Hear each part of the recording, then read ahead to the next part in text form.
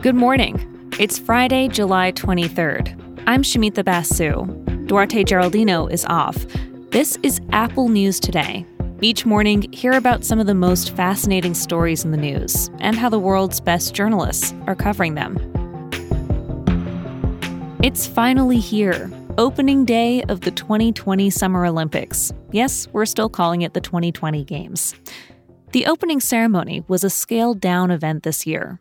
There was the usual music, field full of dancers, impressive light show, but there wasn't the same cheering crowd, just some dignitaries and waves of empty seats.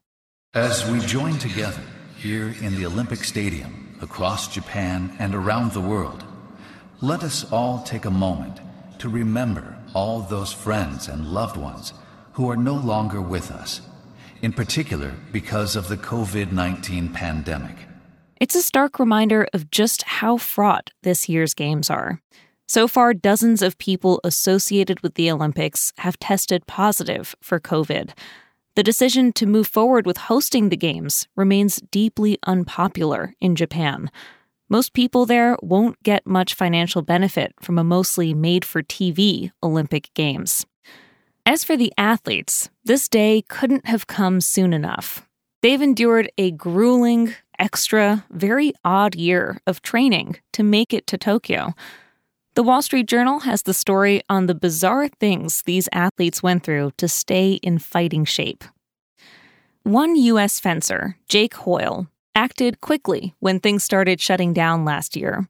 He swiped some equipment from the club where he trains, and luckily his roommate is a fencer too. But they didn't have the space for sparring in their Harlem apartment. So they took it to the narrow alley next to their building. Out there, by the dumpsters, they drew their weapons and got to work. This was a tough year for anyone who does water sports. Anita Alvarez is competing as an artistic swimmer, also known as synchronized swimming. She's used to spending anywhere from 6 to 8 hours a day in the pool with her team. Can you imagine what it was like for her to try training on dry land over Zoom? She said it was mentally draining and she really missed the water. So she bought a pool. Not a pool, a cheap kiddie pool. She said, of course, it doesn't compare to the real deal, but it gave her some comfort to be back in a body of water. It was a strange road to these games, but now they're here. Athletes can finally put that behind them and get to competing in events they've been training for all these years. The replay of the opening ceremony is on NBC tonight. And stick with us in the days ahead. Apple News is partnering with NBC Olympics to bring you the latest, including right here on Apple News Today.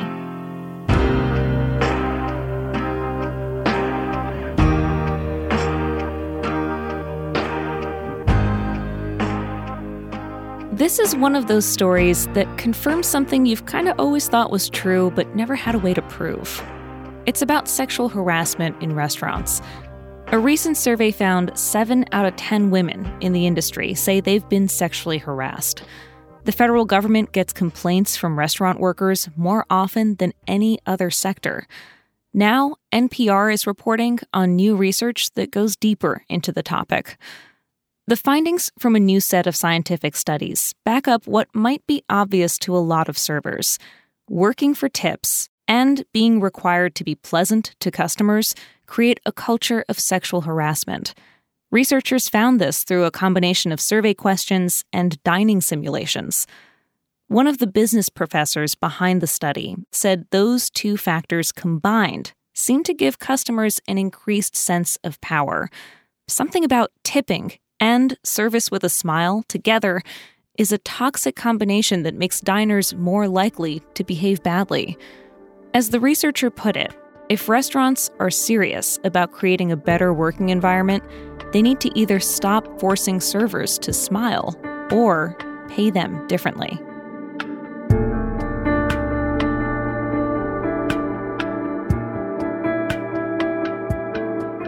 An island off the coast of Louisiana is disappearing.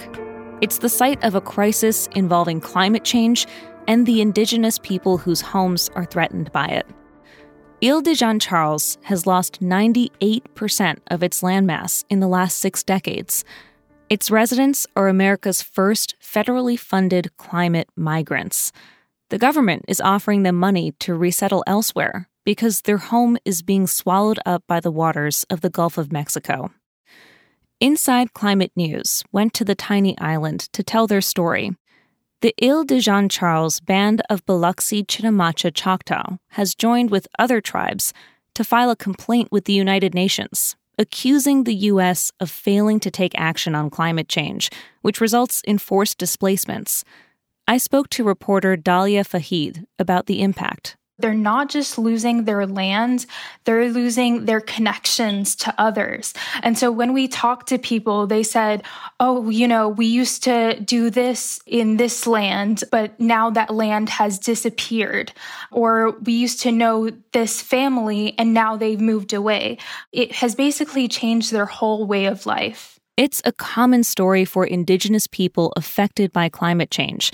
Communities broken, sacred sites and traditions disrupted. It forces families to make difficult choices.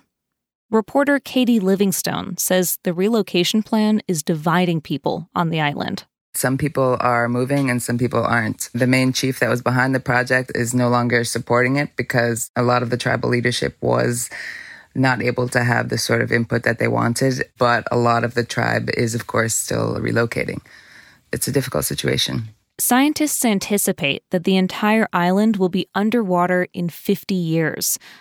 Almost all of the families have decided to relocate to new homes, but you hear in the piece just how painful it is to leave. One resident promises to come back to visit for as long as he can. He says, "I just don't want this place to be erased."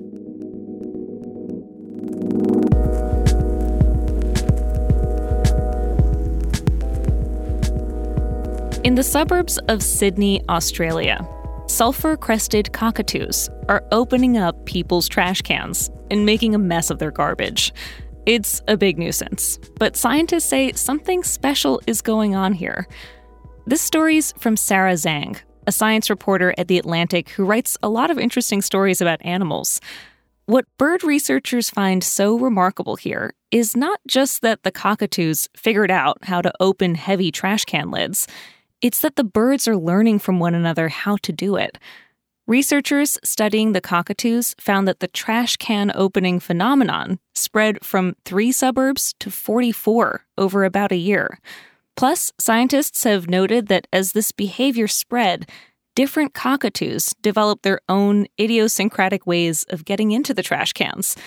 Some hold the lid with their beak alone. Others get their foot involved.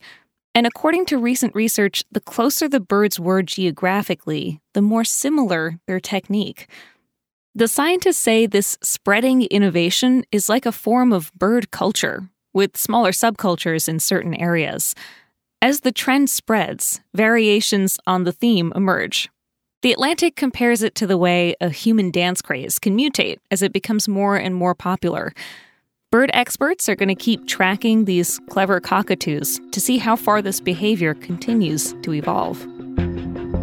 You can find all these stories and more in the Apple News app. Plus, check out our weekend interview show, In Conversation. This week, I sit down with Olympic athlete Lolo Jones. She talked about the high points of elite sports and shared some surprising thoughts on her lowest points. The biggest failure in my life turning into one of the most peaceful moments. I used that failure for many years. Enjoy that weekend listen. We'll be back with the news on Monday.